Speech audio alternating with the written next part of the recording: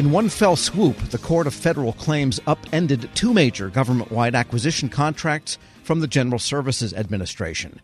With it went nearly 5 years of effort to change the culture of federal contracting. The court ruled that GSA's decision not to use price as an evaluation factor for the Polaris small business contract was inappropriate. This decision also threw a wrench into the Oasis Plus acquisition strategy. Federal News Network's executive editor Jason Miller joins me now with more on the story.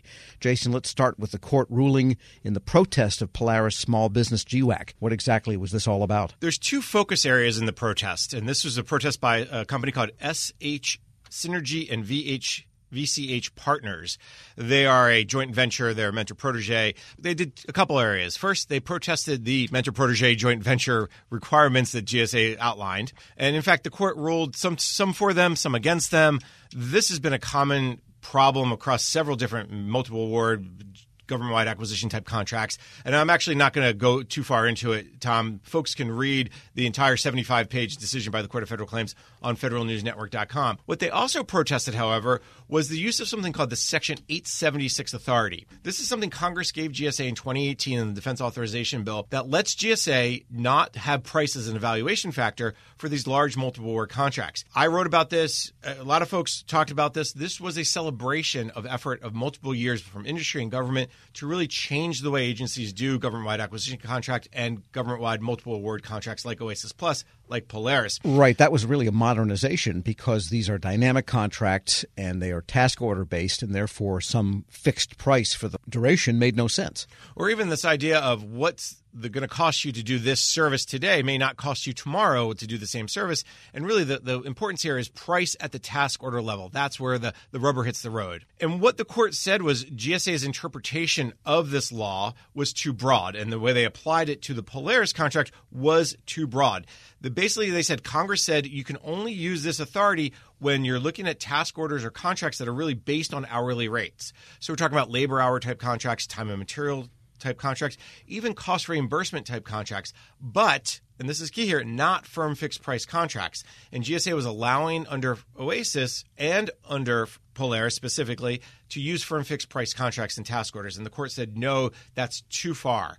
You can't do that. So what this ended up doing was the court said to GSA, you cannot make awards under Polaris. You cannot move forward until you fix this piece of Polaris. They also talked about some, again, mentor-protege fixes that are needed too. So does that suspend Polaris then? What comes next? GSA cannot make awards under Polaris. Period. So that just stops right there. GSA has got to take corrective action. What that corrective action is going to look like is unclear. They just got the decision was released by the Court of Federal Claims in the last week or so. So they're still kind of, okay, what does this mean? How does this work? How do we go forward? I've talked to several procurement experts, and they say this is really bad for Polaris. Emily Murphy, the former GSA administrator, procurement expert, told me, if you think about what happened with the Alliant small business contract, what Polaris was trying to replace, that got upheld by similar protests, not on the use of 876, but just generally. And eventually GSA, and she had to make that decision to cancel Alliant small business because the time it took. If you look at the same timeline, Polaris is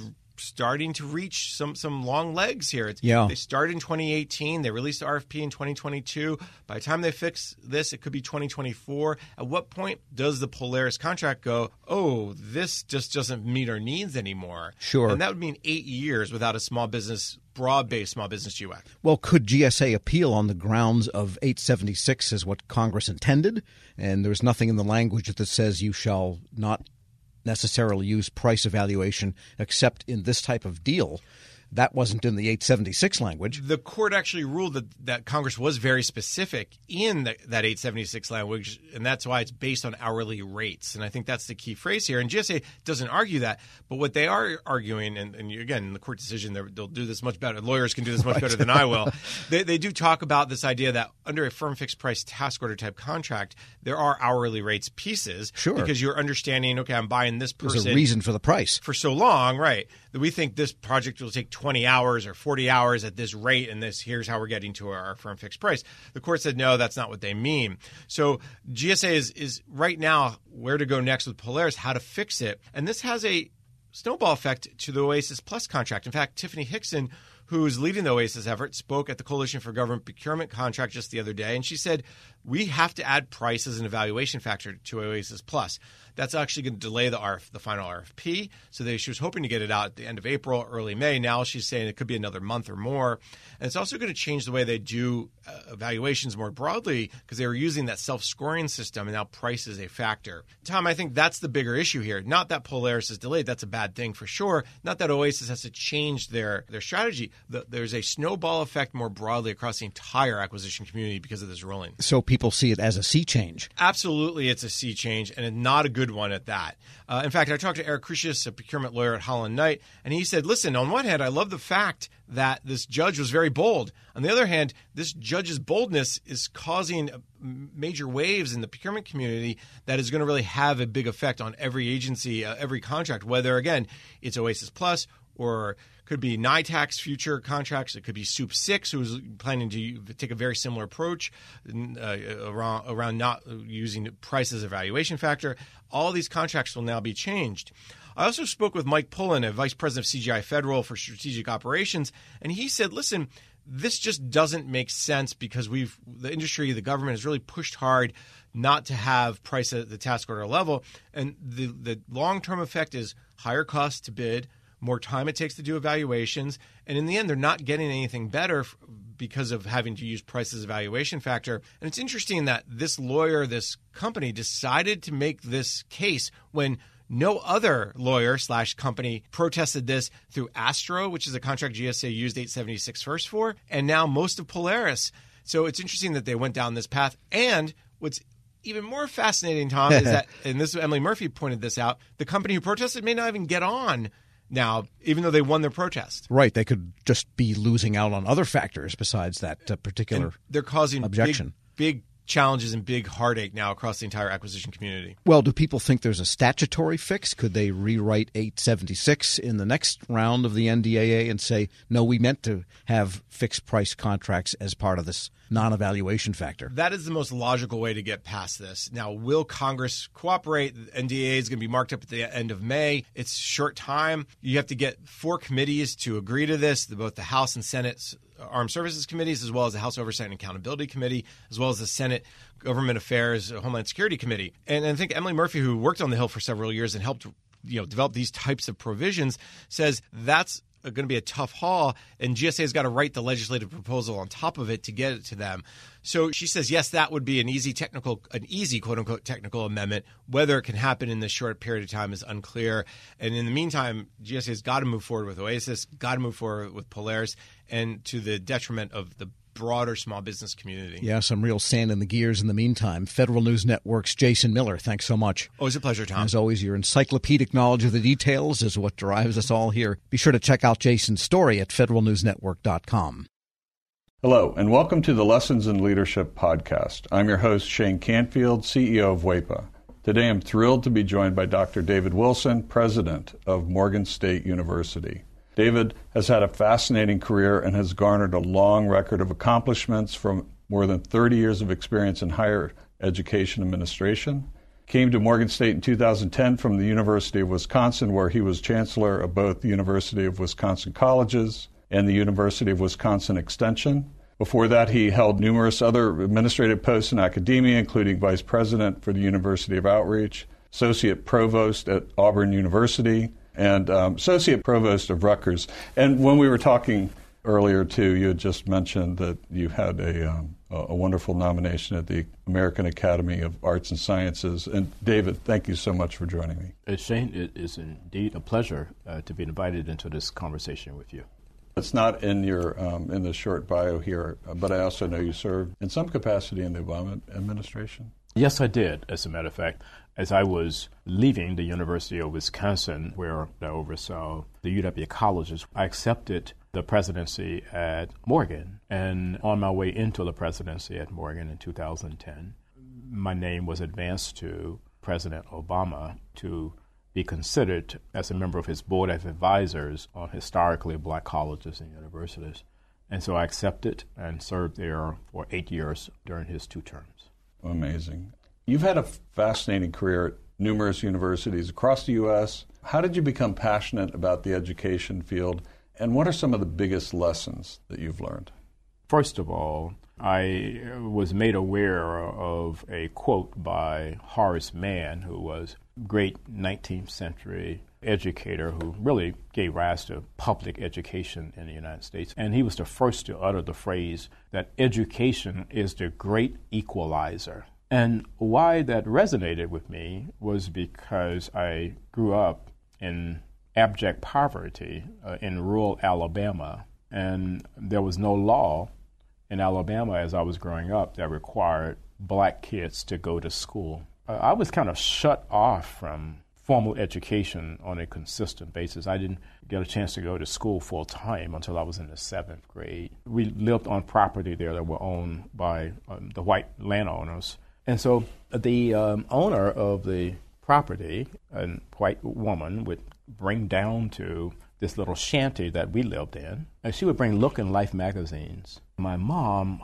she would make us as children plaster these pages of Look and Life magazines against the wall of this little shanty to keep the cold wind out. I would take a kerosene lamp and go around the walls reading those articles in Look and Life magazines, which is when I first came across the phrase of Horace Mann. From that point on, I committed myself, to education. It's an amazing story, and two things occur to me. One, it's almost incomprehensible that this happened during our lifetime. That to me is almost shocking. It's also truly inspiring that you recognized that you could do more and sought out to do that and were successful at it. So when you think back on that experience, how has that informed, shaped, influenced your leadership position now as president of Morgan State? It had to have an impact, but how would you articulate that? So if you go back to that Alabama environment, what I saw, it was just so many people, my own brothers and sisters, who were 10 times smarter than I was. But my first 5 brothers were illiterate. They never got an opportunity to show the nation how brilliant they were. Therefore, I really took on this whole notion that my life had to be about ensuring that individuals who were drowning in potential and they didn't realize it would be in a position where they would realize it. I was never ever about positions that would enable me simply to replicate privilege. I don't care where you went to school. I don't care what type of family you came from. I think that's where sometimes we kind of get education wrong. We have institutions that want to define themselves based on how many students they don't admit. I'm about just the opposite, taking individuals who are absolutely stellar and don't realize it and bringing that into existence for them. You've had so many opportunities that you could do other things, perhaps at larger organizations, but you're where you want to be on purpose, by design, for the kinds of reasons you just talked about, that it's fulfilling. But can you talk a little bit more about that? There have been so many so-called top 50 institutions in the United States that have come aggressively after me. And, I flirted with a couple of them, and I went home to Alabama because these two were very serious. And my family is brutally honest with me, and they keep me grounded. So I flew down and began to talk with them about these institutions that were coming after me. I was thinking they would be impressed. And when I finished, my youngest sister said to me, "Now, are you finished? Clearly, we are not understanding why you would even consider leaving Morgan." It just reassured me that I'm living my purpose at Morgan. And it is joyful to be at a place where you want to be versus being at a place where others think you should be. One question that I always have to ask, is there one leader or maybe a couple of leaders that have inspired you, you mentioned Horace Mann, I don't know if that fits in this category, but what might be a couple of leaders that you remember that inspired you, that gave you purpose, helped shape your life? In 1989, when I was selected as a W.K. Kellogg Fellow, we had to be introduced to leadership that was different in a lot of ways than the leadership that we have been exposed to. In February of 1990, Mr. Nelson Mandela was released. And that's where I wanted to go and meet Mr. Mandela. We had no idea that he would grant an audience, and he did. He granted an audience, and Mr. Walter Sisulu did as well. So here I am, having grown up in Alabama. I harbored some anger toward the society there that kept me from realizing my potential, and then kept so many others like me from ever realizing their potential. At the end of a conversation that we had, someone asked Mr. Sisulu, we're leaving this conversation thinking that you harbored no anger towards a society that locked you away for 27 years. Are we leaving with the correct conclusion? He said, I harbored no anger or bitterness towards a society that locked me away for all of those years, because I and others like me knew that what we were doing was the right thing. If you commit yourself to doing the right thing, there should never, ever be any space in your heart for anger or bitterness. And that was transformational for me, and why I respect and admire Mr. Nelson Mandela and Mr. Walter Sisulu today. That is a great story, and it, with all the accomplishments through your life, I'm sure it had a great impact on your ability to go as far as you have, and you're still going. Well, I have a takeaway in terms of leadership lessons I've learned. We would be well served as a nation if I think we created these opportunities for young people at various stages to really, first of all, see the United States. And then we need that same opportunity globally. As a result, when you do that, you understand the history over here, you understand the culture over here, and you got to understand the world beyond an intellectual understanding. You want to think of your maturation in a way where your brain can never, ever, ever be hacked. So that's sort of the way. That I kind of see all of that. That's brilliant. And being born in rural Southwest Kansas, flyover country, as they say, I can tell you that your comments about travel and getting out, not just reading about it, but actually traveling, it really is important. It's absolutely critical for someone's personal development. I happen to think so. Well, Dr. David Wilson, thank you so much. I love every single piece of today, but also your life story. It's really impressive, inspiring, and thank you for sharing it. Shane, today. Thank you very much for inviting me to have this conversation with you again. And I'm Shane Canfield, CEO of WEPA. We'll see you next time on the Lessons in Leadership podcast.